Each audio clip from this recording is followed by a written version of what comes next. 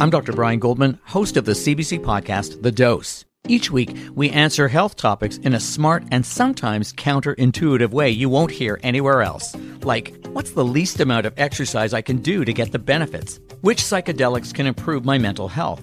And how can I check for cancer if I don't have a family doctor? Top experts help me bring you what you need to know in plain language in about 20 minutes. Find The Dose on the CBC Listen app or wherever you get your podcasts. This is a CBC podcast. Hi, I'm Bob McDonald. Welcome to Quirks and Quarks. On this week's show, blue means go for a marine predator. Fleet fin marlin change color to warn their companions they're on the hunt. We really saw this beginning of this color change. It was only the attacking marlin that seemed to do it, and they did it as they went in to attack the school, and then they quickly turned it off again as they finished their attack. And scientists studying the raw material used by tool makers in the Stone Age gain new respect for the depth of ancient people's understanding. Those people were actually very knowledgeable about the resources nature offered them. And they were able to identify what material did in different situations, pretty much like the engineers of today. Plus, a cannibal star earns its scars, how humans lost their tails, and the history and future of the Boreal forest. All this today on Quirks and Quarks. You may know the striped marlin best as a trophy fish, the kind fishermen are proud to catch and show off. And you might also know that they're one of the fastest predators in the ocean. But beyond that, surprisingly little is known about them. After all, it's hard for scientists to keep up. But thanks to modern aerial drone technology, scientists can now capture the activity of the fleet fin fish from above in high-definition video. And that's how Dr. Alicia Burns and her team noticed something remarkable. While reviewing footage from the annual Mexican sardine run off the coast of Baja, they saw a pattern begin to emerge. The striped marlin seemed to change colors and become brighter before exploding after their prey. This has helped illuminate a new behavior of these remarkable fish. Dr. Alicia Burns is a postdoctoral research fellow at the Science of Intelligence Cluster, Humboldt University in Berlin. Hello and welcome to Quirks and Quarks. Hi, Bob. Thank you for having me. First of all, tell me about the striped marlin. Where do they live and how big are they? So they're quite a big fish. As you mentioned in the introduction, they're quite a popular trophy fish. And part of the reason for that is that they can get up to sort of 200 kilos heavy, up to 2.5 meters long. And they're found all throughout the tropical sort of temperate oceans, so all around the globe. But a big population of them in the Pacific Ocean, especially in the Eastern Pacific, which is where we see them. And how fast are they? Oh, that's a great question because everyone asks this, but the real answer is that no one actually knows. So you hear estimates of anything up to sort of 100 kilometers an hour, which is very, very fast. Holy smokes. Yeah. No one's really been able to measure it. And they do go very fast, but we don't know if they go that fast. Well, tell me about the area where you were able to study them. There's something known as the Mexican sardine run. So every year about the October-November time, we get this huge aggregation of sardines. So millions of sardines traveling up that west coast of Baja. And with that, obviously, comes a lot of predators. So the thing that's super interesting about marlin is they're usually solitary when they're adults. When this sardine run occurs, we get all these juveniles. We think they're juveniles based on their size. They're usually about 1.5-ish meters long. And we see just these huge aggregations of them just this time of year. We're really interested in this group behavior that they do. Every year that they come together, they have to solve this very tricky collective task of herding or shepherding. If you can imagine, if you throw, a bunch of sheepdogs into a paddock that never been trained, have never interacted with each other and ask them to herd some sheep to another paddock, you might be waiting for a while until they could accomplish that. But the marlins do that seemingly very easily. So they work together even though they've never really interacted with each other. They have this very complex and very efficient way of herding the sardines. And then they have to keep them at the surface so that they can then attack them basically one by one. Wow. So they're herding sardines and hunting them at the same time. So when did you see this behavior where they change color? So we knew that they could change color sort of anecdotally for a long time. And if you ask any fisherman, they'll definitely quickly tell you that they've known that for a long time as well. But we always sort of thought it was basically a byproduct of getting excited. So a lot of the fishermen that we do talk to have said, they tend to get brighter when they get hooked on the lines. And so we thought what it was basically this byproduct of excitement in the way that maybe humans might blush or get red in the face when they exert a lot of energy or get stressed or something like that. So we sort of saw bits and pieces of this change in color, but we never really saw this full sequence until we had these sort of Goldilocks perfect conditions a year ago or so, where it was sort of completely flat seas like glass and we could see straight through the water, and we really saw this beginning of this color change. It was only the attacking marlin that seemed to do it. And they did it as they went in to attack the school, and then they quickly turned it off again as they finished their attack. Okay, so you've got all these marlins surrounding the sardines, and just one at a time brightens its color? That's right, yeah. So a part of the thing that was interesting about the whole collective hunting aspect of the marlins is only one marlin will go into attack at any one time, and then they'll sort of take turns. And so what we saw was that the one that was ramping up to go into attack was the one that was always the brightest. Everyone wants to get out of the way. It's a very big fish with a very big pointed weapon on its face. So we think that this turn-taking one at a time style of attack is to avoid injury so that they don't collide with each other. So that's why they do this sort of one at a time thing. And the brightness is almost a signal or a warning to their other group mates to get out of the way. Oh, I see. If you have fish that big and that fast, that's like a head-on collision if they ran into each other in the water. They want to be careful and be very careful with not colliding into one of their group mates. Well, how are the marlin actually able to change their color? So they have a few different chromatophores, so color cells in their skin. And the two main ones that they have are basically a black pigment which overlies a blue sort of reflecting pigment. And so what they do is when they go into attack and when they ramp this sort of color up is that they constrict that black pigment so you can only see the bright reflecting one underneath. And that reflects this really bright blue sort of iridescent color that we see and gives them their stripes. Oh, I see. So the dark color is sort of like pulling back black curtains to see bright stuff underneath it. That's right. Yeah, it's a nice way of putting it. So they've got this black sort of pigment that overlies their whole body, and it gives them that sort of blue, blackish grey sort of colour that most pelagic fish have. So they've all got the same sort of pigments in their skin. But the difference with the striped marlin is that they can actually constrict it, and that's when you can see the stripes underneath, essentially. How long does it take them to change? It's very quick. So in the colour world, it's called rapid colour. So it's only a 2 or 3 second change that they need, which is very fast for when you think about colour change in animals. So once one of the marlin does this, it changes its color, becomes really bright, and is about to go in and attack the sardines. How do the other marlin respond to that? So most of the marlin seem to back off. We do have cases where two will, light up at the same time. And then you get what's called a block. They will almost run into each other, but very, very quickly turn and avoid each other. Mistakes may happen, and we get near misses. So what does this tell you about the marlin and their hunting ability and their ability to communicate with each other? Well, I think the basic thing is that we just don't know much about them. We sort of knew that they did this colour, but we really didn't know the function of the colour. And it's likely it's multifunctional. So it's not just that it may be signalling to other marlin, but it could also be a type of dazzle camouflage. So it might even be doing something to the prey to make them easier to catch. Have you seen this type of behavior in other fish? Yes, so we do know that fish in general, there's a lot of color change. Sailfish, obviously, are a big trophy fish like the marlin, and they change color a lot as well.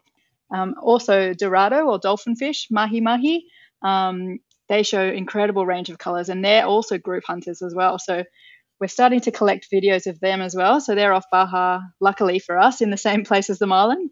But there's a lot of different fish that seem to do it, and a lot of questions still remaining as to why they do it. Dr. Burns, thank you so much for your time. It's a pleasure. Thank you for having me. Dr. Alicia Burns is a postdoctoral research fellow at the Science of Intelligence Cluster, Humboldt University in Berlin.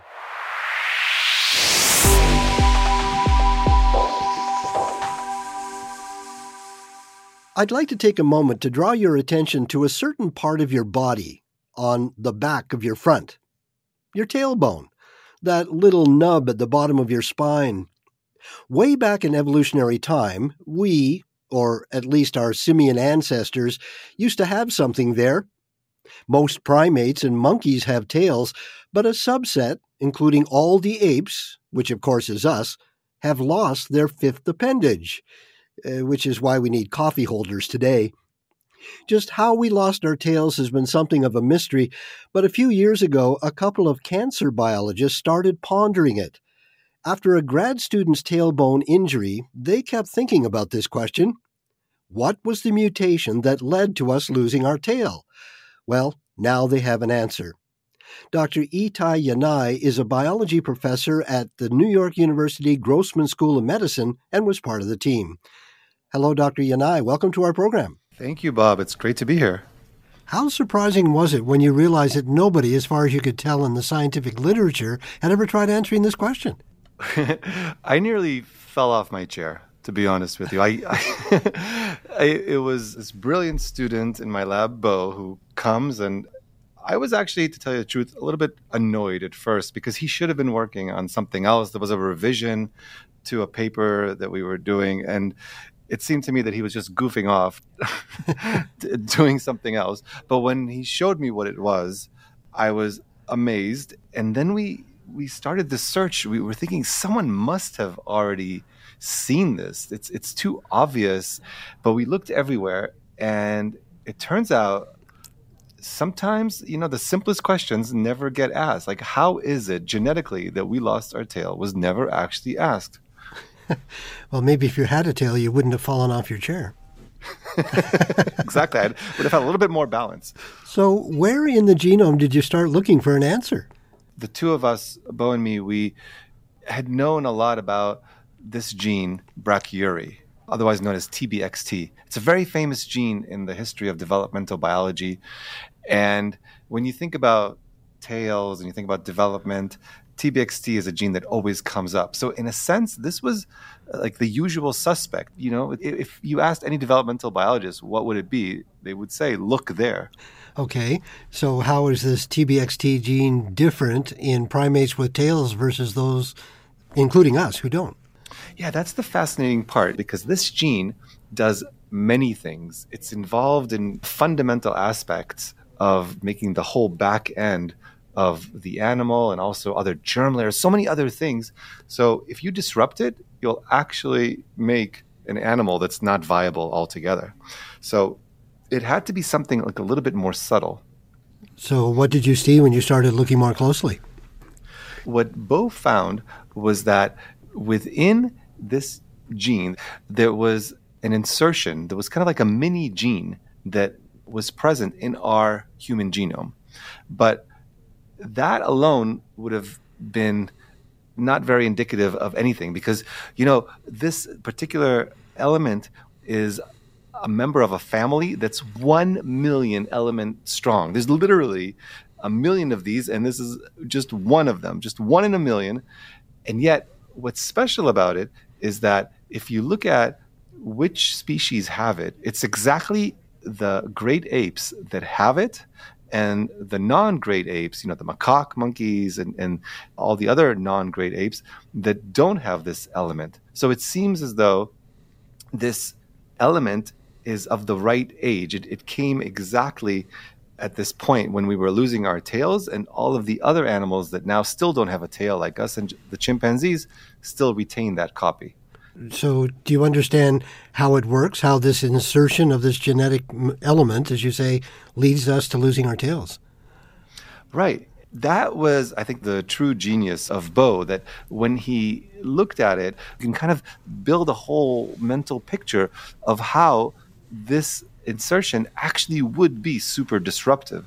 And the reason is that in the whole process of making a protein, you can think about a gene as just being a recipe for a protein. The whole production of a protein is very similar to the production of a movie. And the cell is like this movie editor. It takes the gene and it tries to make a movie out of it. Because what happens is the way the gene is built, it's really a bunch of scenes, like scene 1, scene 2, scene 3. And the movie director knows how to splice together the different scenes. And when it's all nice and built, that's the protein. But the reason why it led to this huge change of us actually losing our whole tail is because there is this other element. And so the movie director, now when they're splicing this movie, it gets a little bit confused that there's two elements that are almost identical. And so the scene that's in between these two gets tossed aside. And at the end, you get a protein that's a little bit shorter than the normal kind of protein. And what we found in the paper is that when we put this same mutation now into a mouse, we can genetically engineer a mouse that simulates the same kind of insertion that happened to our ancestors. That mouse now loses its own tail. Wow. What went through your mind when you saw a mouse without a tail? That was pure eureka. That was pure joy. You know, those kind of moments are very few and far between in the life of a scientist. And I do remember that one. Wow. It was just, yeah. Okay, so you worked out the genetics of how we lost our tails. Does this shed any light on why our primate ancestors lost their tails? We have some tantalizing clues. One clue is that what we saw in some of the mice is that oftentimes they don't have a tail, but it's not as though everything else is fine. They have neural tube defects where the whole backside that needs to be wrapped up and closed up doesn't fully close. And that's very reminiscent of a condition that we humans have that's called spina bifida. And so we have this notion that what if the reason why we humans have it is because of this old deal that we made in evolution. We said, you know what? We're going to get rid of our tails. It must be very advantageous for some reason. And we will even pay the cost of having this disease. Wow. So it comes with a cost, but what do you think the advantages were? Yeah, so here we go into speculation land. I think it's very tantalizing to speculate that this is linked to the transition in lifestyle that our ancestors experienced when they came down from the trees. It seems that when you're on the trees, a tail can be great. It can help you balance yourself. It can maybe help you grab onto things and serve as an extra appendage. But now when you come down from the trees, you don't need the heightened balance. You don't need it so much. And on the other hand, it also becomes a liability because let's say you're being chased down by a lion, then that tail is going to get in the way. You would be better off without it. So are you at all curious about what would happen if you fixed this mutation and got us our tails back? Yeah, you know, I always felt like I'm a very adventurous kind of person. And now with this publication, I realize I'm not as adventurous as other people. And so I guess we would need some adventurous people for this tail project. Dr. Yanai, thank you so much for your time. Yeah, thank you. It was a pleasure to talk to you. Dr. Itai Yanai is a biology professor at the New York University Grossman School of Medicine.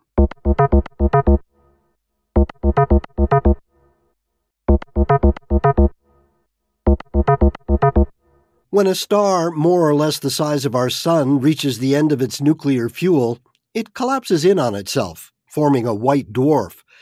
It's still hot, but it's a shrunken cinder, slowly cooling over billions of years. But don't let its size and age fool you. They may look innocent, but some white dwarfs are in fact cannibals. They've been found to slowly consume the remains of their solar system, including asteroids and planets.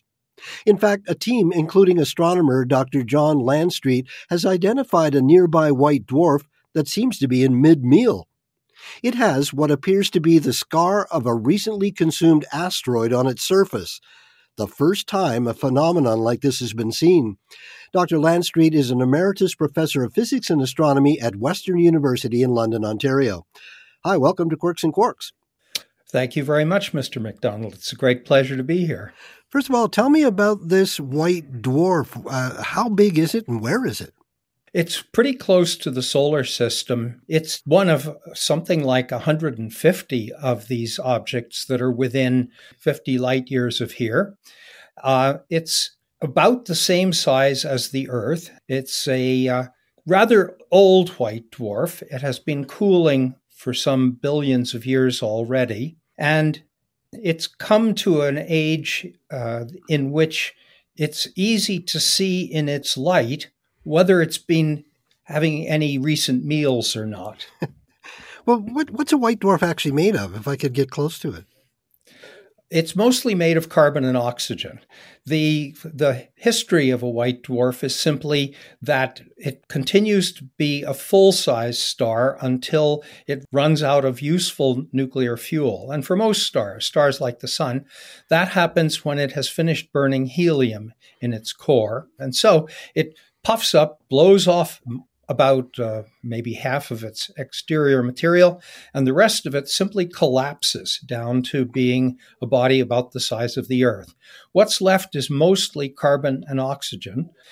And on top of the carbon-oxygen body of the thing, which is like the rocky Earth, there's a thick atmosphere, some of which we can see into, but there's a fair bit below that we can't see into, but isn't carbon oxygen. And that's usually a thick helium layer and maybe a thin layer of hydrogen on top of that. In the case of our white dwarf, it's mostly helium in the atmosphere layers that we see, and with a little tiny admixture of hydrogen. Boy, sounds like a bizarre object. So what's the scar that you detected on it? Well, the scar comes from the consumption of some loose body in the old planetary system left over from when this star was a star like our Sun with a planetary system. Once in a while, the big planets in the remainder solar system will bend the orbits of small pieces like asteroids until one of them gets close enough to the star to actually be accreted. In fact, it shreds when it gets fairly close to this star, and it comes in as a kind of cyclone around the star, which gradually falls or settles onto the surface. In the case of our white dwarf, though, the situation is different because the star actually has quite a strong magnetic field. Now, that's not wildly uncommon in these stars. About 20% of them have fields. So in this particular star, when the material started falling in onto the star, it was directed by the magnetic field to fall near the poles. This is quite a lot like the aurora phenomenon on the Earth, where you have particles coming from the Sun. As they get close to the Earth's magnetic field makes them fall into the atmosphere around the two magnetic poles. And when they hit the atmosphere and glow, the glow is pretty close to the magnetic and rotation poles of the Earth. So you can see the aurora on Earth a lot better if you go north to Nunavut or Yellowknife or someplace like that. So in other words, what you're saying is that it's kind of like a solid northern lights. Instead of particles from a star coming in and glowing the atmosphere, this is actual stuff that's coming in like rocks and things. It is like the aurora because there you've got particles coming from the Sun. So what do you end up with? What's the scar look like? Well, the material falling in falls mostly into a region around the magnetic pole of this star. And we don't know what the spot really looks like, but it's easy to see in the kind of observations that we've been doing. So as the star turns, first we get to see one pole, then as it turns around, we get to see an equator, and then it turns back again, we see a pole, and so on. So what we've been doing is watching this happen, and then we also measure at the same time how strong the signal in the light is that tells us that there is material other than hydrogen and helium in the atmosphere. That is, we can spread the light out into a spectrum, and in the spectrum are fingerprints of atoms like iron and magnesium and calcium and so on. So we can see and measure the amount of those elements at the location that we're looking at. So what we see is As the star turns, when the magnetic pole comes into best view, the amount of material becomes largest. And as the star turns and we see the view towards the magnetic equator, the amount of material that we can see reflected in those fingerprints diminishes a lot. So our deduction is there's a big spot around the magnetic pole where most of the material is still confined. What do you find remarkable about this discovery other than the fact that you're seeing it for the first time? Well, we are very interested in trying to understand how magnetic fields matter to a star, what effects they have on it. And it turns out this is one of the main remaining complete mysteries about stellar evolution. The fact that some stars have magnetic fields, kind of like the Earth's, and many don't, is still just as puzzling as it was when this phenomenon was discovered half a century ago. So what does it tell us about how white dwarfs function?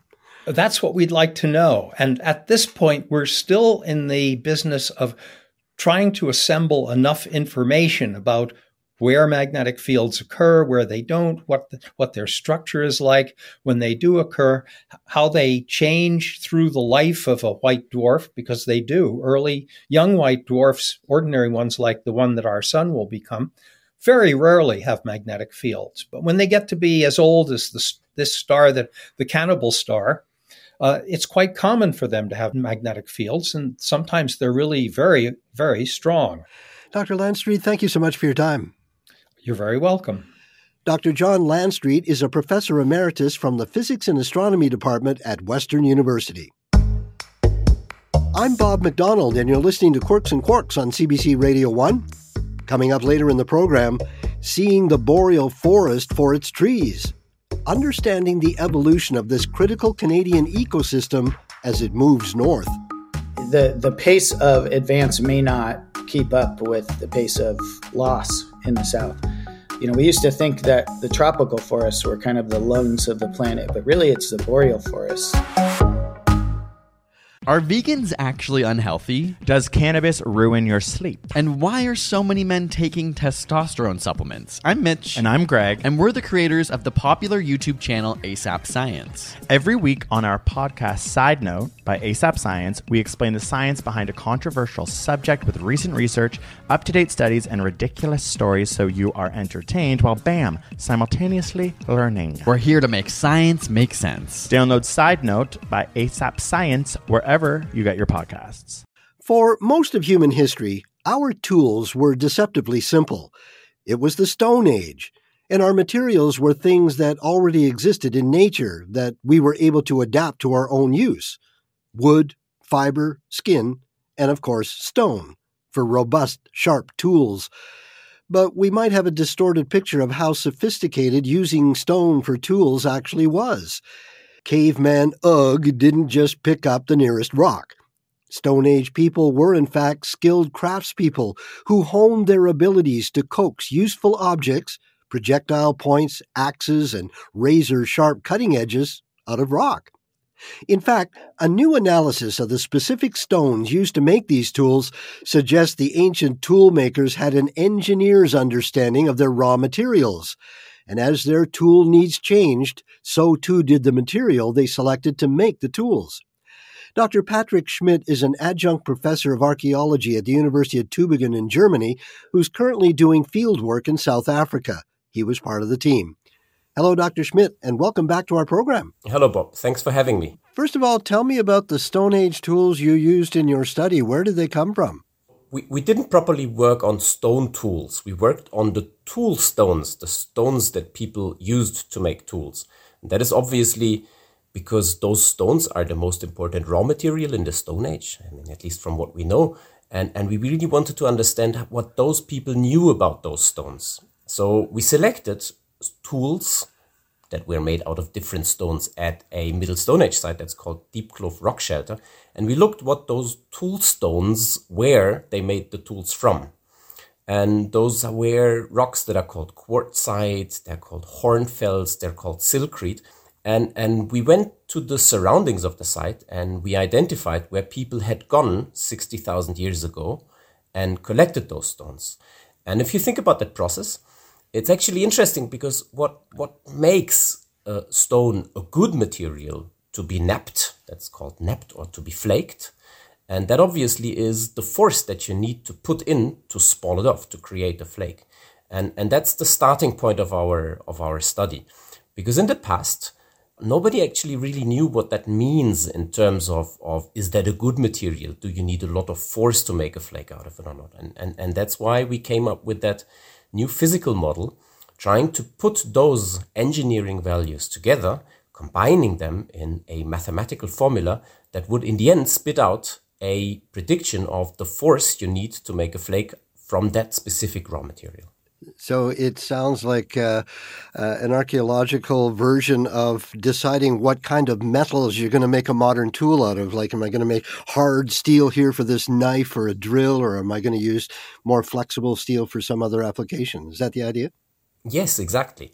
Because what we realized is that once we could measure the force needed for making flakes from different tool stones, we found that there are tremendous differences. Some of those stones, it's just 3 times more difficult to make a tool than from others.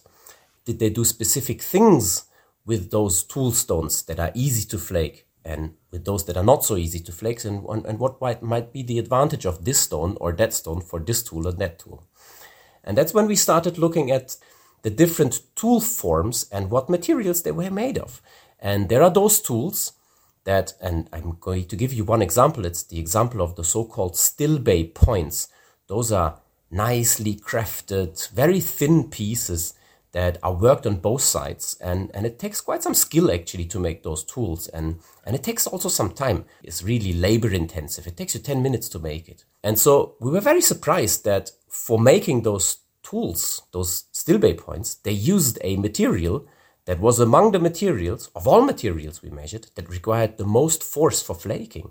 And that is completely counterintuitive because everybody thought you need to have a good material that flakes easily to make that kind of tool because it's already so difficult to make that tool form. And we were really puzzled by that. And the resolution of this, or the solution of this apparent contradiction came from, you have to imagine, when you make a stone tool, you hit it near its edge and it will spall off.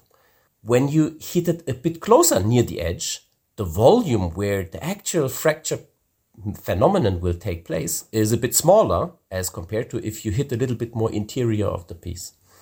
And in the case of those stillbay points, I said they are finely crafted, thin pieces worked on both sides. Typically, the force is applied near the very, very edge of the piece. And where you apply that force, where you hit that piece, the volume of the piece is really, really small. And it so shows that the material that people use to make those stillbay points is a very particular material that offers a particularly interesting trade-off of different mechanical properties. Because when you hit it in a very small volume, and that's exactly what you do when you craft those pieces because you work them so that they're really thin, it's actually easier to work that material than many other materials that they had at their availability. And now think of how these pieces might have been used. They're elongated points that were hafted on the front part of a spear, for example, and used as the point of a projectile. So this material was just the perfect choice to make these kind of tools because it makes them easy to produce and it makes them extremely durable. Now, what about the types of rocks that they were choosing for the different tools? It becomes really interesting when we leave this period, the stillbay, where they made those stillbay points, and go to the next following period, which is called the Howessensport. Because between the stillbay and the Howessensport, the way they made tools, the tool forms completely change. And they're not making those thinly crafted bifacial points anymore, but all of a sudden they would make little blades. And for making little blades, you have to hit the rock a little bit more inside, and the volume in which the fracture phenomenon will take place is much larger. So then, for the Howessensport, where blades are made, well, then that material, which was previously used for the stillbay points, would have been a really bad choice because it would have required so much force. And yes, what we observe is they also changed the material. They changed to another material, which is called silkrete, which is among those materials that break easiest in larger volumes. So it gives them a really interesting perspective for making those tools. Now, you can say, yes, but those blades, they were also used as projectiles, because in some cases they were glued to spearheads, for example, and they were used as projectiles. Isn't it then a problem that they're not durable because it fractures so easy? Well, yes, it might, but it depends how important this kind of tool is for you. And when you compare making a stillbay point with such a plate, so the stillbay point will take you 10 minutes, making the blade just takes you a few seconds. So from that perspective, durability for this particular tool shape is not important anymore because they can be replaced so easily. So our interpretation of this is that they knew exactly which material take for which tool form, and they adapted their raw material choices as a function of what they wanted to do. Well, what does all of this suggest to you about how well humans from this Stone Age period understood the properties of the materials that they were using to make their tools? Well, for me, it's quite clear that those people were actually very knowledgeable about the resources nature offered them. And they were able to identify different properties, and they were able to identify what materials did in different situations. And so pretty much like the engineers of today do it when they choose materials to make a bridge that has to withstand a certain number of cars per day or per hour. In the same way, those people of the Middle Stone Age, they were already able to choose the materials as a function of, does it allow a tool to be a good tool because the material was right for it. Dr. Schmidt, thank you so much for your time. Thank you, Bob. It's always a pleasure. Dr. Patrick Schmidt is an adjunct professor of archaeology at the University of Tübingen in Germany.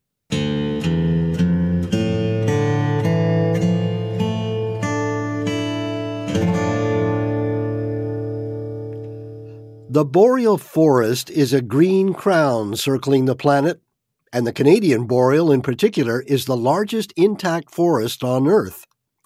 It's not just a critical ecosystem for billions of birds, mammals, and insects. It also has a vital role in maintaining a healthy planet, storing carbon, purifying the air and water, and helping to regulate the climate. Understanding how the forest has changed over time is an important clue to understanding how it can change in the future, and how that will affect its ability to perform these tasks.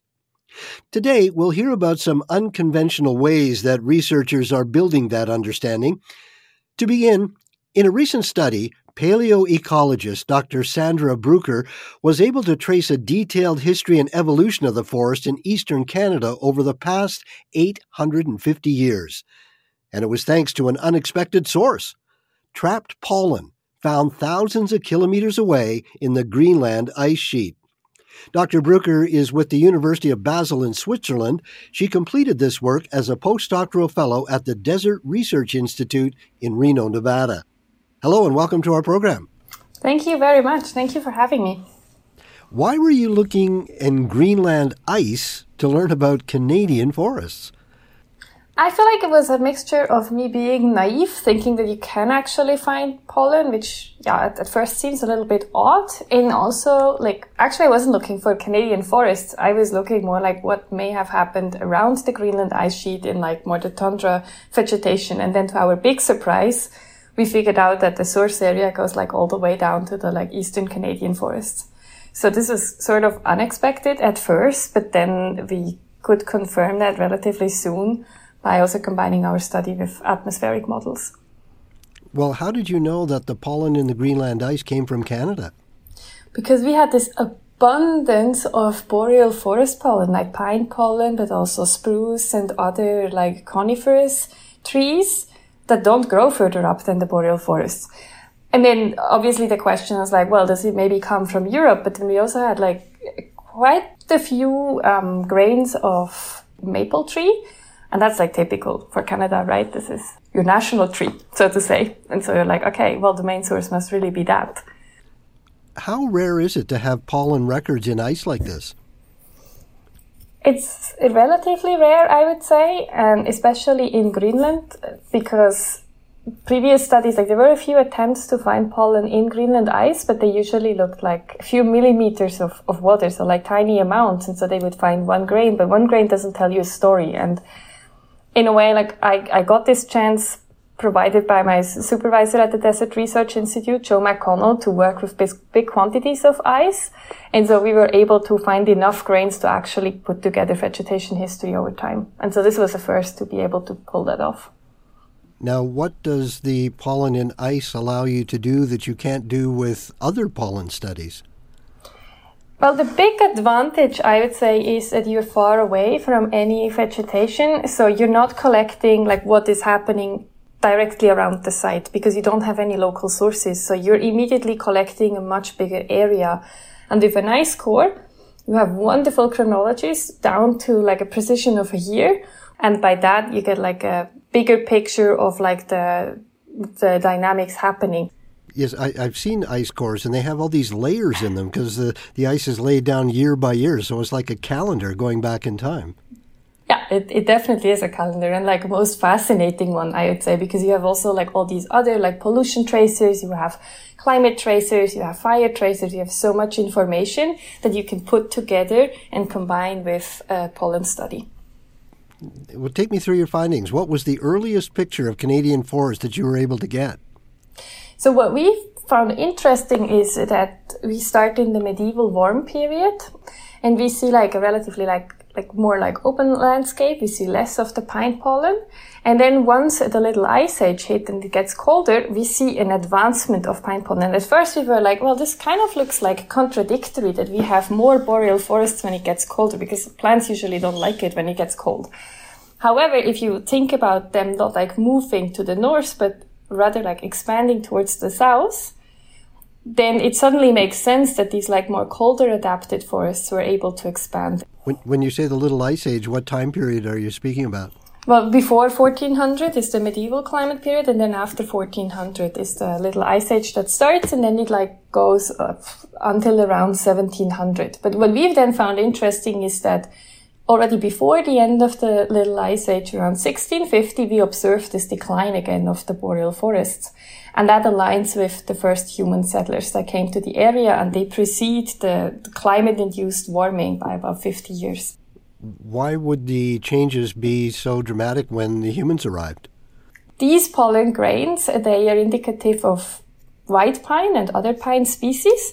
And it's very interesting because the European settlers, they came to North America and they were like specifically looking for white pine because they could use them as ship masts. And there is like abundant literature and historical sources describing how they would like go like deep into the forest to cut like beautiful straight white pine and like specifically take them out of the forest. Now, how do you know that the decline in forest was due to the logging of these pine trees and not forest fires? Well, in addition, we also studied microscopic charcoal in the ice core. So this is about the same size as pollen grains. And we see over these 850 years, essentially no changes in the microscopic charcoal concentration. So we don't really see a large-scale change of fire activity. So obviously there were fires, but we couldn't see like clear like patterns in like phases from going from low fire activity towards high fire activity and back. Okay. And so that's why we excluded fire as a driver. Okay, so there was a decline when the first European settlers arrived. What about as human development ramped up with industrialization and burning fossil fuels? What did you see there? It remained low for the boreal forest. They remained at lower levels, sort of like similar as we had in the medieval climate optimum. That also makes sense because the climate got warmer, so it's like a combination of climate and humans.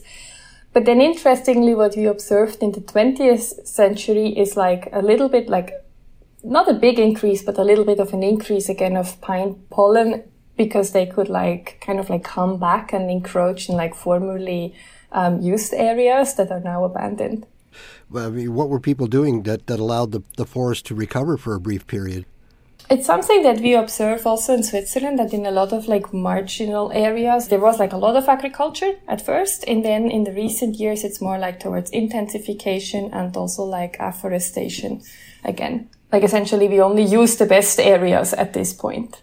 It's mostly that. So it still has to do with like human activities and the way we use the land. Was there anything that you saw in this pollen that surprised you? I feel like everything surprised me, like from the fact that we could find enough pollen grains to actually come up with a decent vegetation history. Then just the thought that you have pollen grains that travel over 2,000-3,000 kilometers, and not just a few grains, but like really enough that we can use this for a robust record. Like for me, this was fascinating. So based on all of this change that you've seen over time in the Canadian boreal forest, what does that tell you about how it might change in the future? That's a tough question. I mean, obviously, us as long-term ecologists, we like to use our data also to help predict what happens in the future by providing baselines and kind of like understanding processes over time.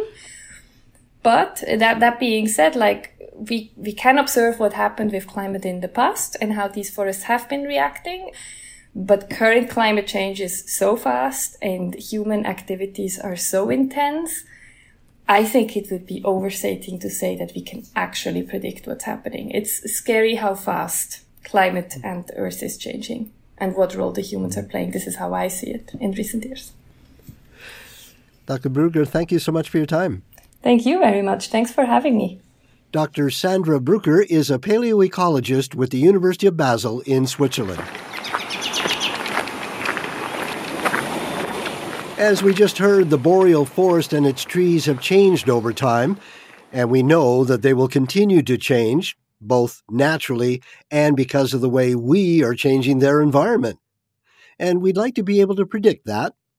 We may not have a crystal ball, but we do have science to help us understand what is to come. One insight we can glean is by looking at tree lines, where the trees stop growing and the next ecosystem begins. Because as the climate warms, tree lines are shifting, but in some unexpected ways. That's what led Colin Maher and his colleagues on an epic expedition into the Brooks Mountains in Alaska to learn more about what determines a tree line and what that means about where the boreal forest might move. And what they found is that, curiously, melting sea ice may be playing a role in reshaping the forest. Dr. Maher is an ORISE Fellow with the United States Forest Service and affiliate faculty at the University of Alaska, Anchorage. Dr. Maher, welcome to Quirks and Quarks. Thanks, Bob. It's good to be here. First of all, tell me about this epic adventure you went on to study the tree lines. What's the environment like up there?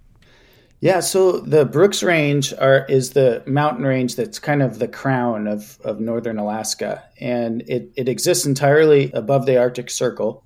It's very remote. The range spans something like 1,000 kilometers east to west, and there's a single road that goes south to north. And in the Brooks Range is kind of unique in that the northern tree line coincides with a mountain range. So you see these elevational tree lines on the mountain slopes as well as tree lines in these low kind of permafrost, more tundra-like environments. Well, if there was only one road up there, how did you and your team explore the tree line? We mostly accessed our sites by bush plane. We would take a bush plane from, one of the local villages, and the pilots would drop us off on gravel bars or in lakes with float planes, and we would go from there. Boy, a true wilderness experience. Absolutely. Now, before your study, what did we know about how tree lines form? For over 200 years, there's been an idea about tree lines are linked globally with temperature, and that cold temperature determines the tree line. That is something that continues to this day, and we actually still debate about, believe it or not. What we're observing now, we have a lot of warming happening in the Arctic, and we don't see universal advance of tree lines. Some are not advancing at all, and we see different rates of advance, even though the temperature is warming everywhere. So what this indicates to us is that temperature may play some kind of overarching role, but on the scale of what's actually happening on the ground, there clearly are other factors that are influencing the rate of advance or whether they advance at all. So why then do you think the tree lines are shifting in strange ways and non-uniform ways? Well, that's exactly our question. So it's definitely not advancing universally. There are some that aren't advancing at all. There's no evidence as of yet that they are advancing. For example, in eastern Siberia, And in northern Canada, between Hudson Bay and Alaska, the evidence shows that those forests are not advancing. They are advancing in other locations. One thing that we've noticed with other studies is that there seems to be a relationship between the growth or health of trees at tree lines and their nutrient status, and how much nutrients they have available. And that may be linked to many other things, one of which is the amount of snow that those trees receive in the winter. And the link there might be that snow does provide insulation. We know that to the soil. And so during very cold winters, if you have more snow insulating the soil, you get more microbial nutrient cycling over the winter. And actually microbes are still active if the soil stays warm enough. And if there's enough snow, it won't dip too much below 0 degrees Celsius. So what determines whether or not there's going to be more or less snow? One idea is that the rapid disappearance of Arctic sea ice is something that might drive differences in precipitation. So when you have lots of sea ice and you have sea ice cover, it acts sort of like a landmass. So if you have the water locked up in ice, there's not that much evaporation happening, as if those tree lines were somewhere deep inside of a continent, away from water. But where you have open water, you can have a lot more evaporation. You can have a lot more precipitation recycling locally. And there's definitely evidence of that process. It's very complex, but there's some evidence that process is happening around the Arctic. That's sort of like what we hear about in the South here, the lake effect, where you have open water, then you get a snow belt just downwind of that. Yes, this is like an oceanic version of the lake effect. Okay. Now, we're hearing a lot about ice loss in the Arctic. So how is that affecting how the boreal forest is moving north? We know that there's a link between the decline in sea ice and the advance of forests. I mentioned that we extracted tree cores and that we're able to examine the growth of trees over time through the variation in their ring widths. These ring widths series are highly correlated with the sea ice, or the open water time series over time, and much more so than the temperature time series. And so what that says is that there's a whole suite of variables probably wrapped up in that open water data that is more correlated to the growth of the trees than is temperature. Okay, so let me see if I got that sequence right. You lose sea ice in the Arctic, that exposes water, that makes more evaporation, which dumps more snow on the land. The snow acts as an insulator to protect the seeds so the trees can grow better and they have more moisture. Is that right?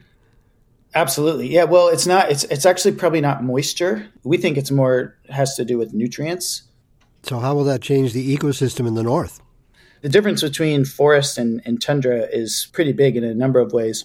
Trees store a lot of carbon in wood, which could be a good thing, but also trees are associated with disappearing permafrost, and they probably are both a cause and a consequence of permafrost loss. Trees are just darker in color. They're also tall, so that means that they absorb, both in summer and winter, they absorb more solar radiation than tundra would. Tundra in winter would be covered in snow. The tree tops will remain above the snow. And so that contributes on a global scale to more warming. So it's kind of a feedback loop. But at the same time, we're hearing about the southern end of the forest receding because of droughts and increased temperatures. Yeah, exactly. And that's happening, for instance, in northern Canada. Even though much of the northern tree line is not advancing, the southern edge is, being affected by more disturbances and drought, as you say. The pace of advance may not keep up with the pace of loss in the south. We used to think that the tropical forests were kind of the lungs of the planet, but really it's the boreal forest. They are huge in the carbon cycling of the whole planet. So it could mean a reduction in that capacity. Dr. Maher, thank you so much for your time. Absolutely. Thank you, Bob. Dr. Colin Maher is an ORISE Fellow with the Pacific Northwest Research Station of the United States Forest Service and affiliate faculty with the Environment and Natural Resources Institute at the University of Alaska, Anchorage. And that's it for Quirks and Quarks this week. If you'd like to get in touch with us, our email is quirks@cbc.ca. Or just go to the contact link on our webpage at cbc.ca/quirks, where you can read my latest blog or listen to our audio archives. You can also follow our podcast or get us on the CBC Listen app. It's free from the App Store or Google Play. Quirks and Quarks was produced by Rosie Fernandez, Amanda Buckowitz, and Sonia Biting. Our senior producer is Jim Levins. I'm Bob McDonald. Thanks for listening. For more CBC podcasts, go to cbc.ca/podcasts.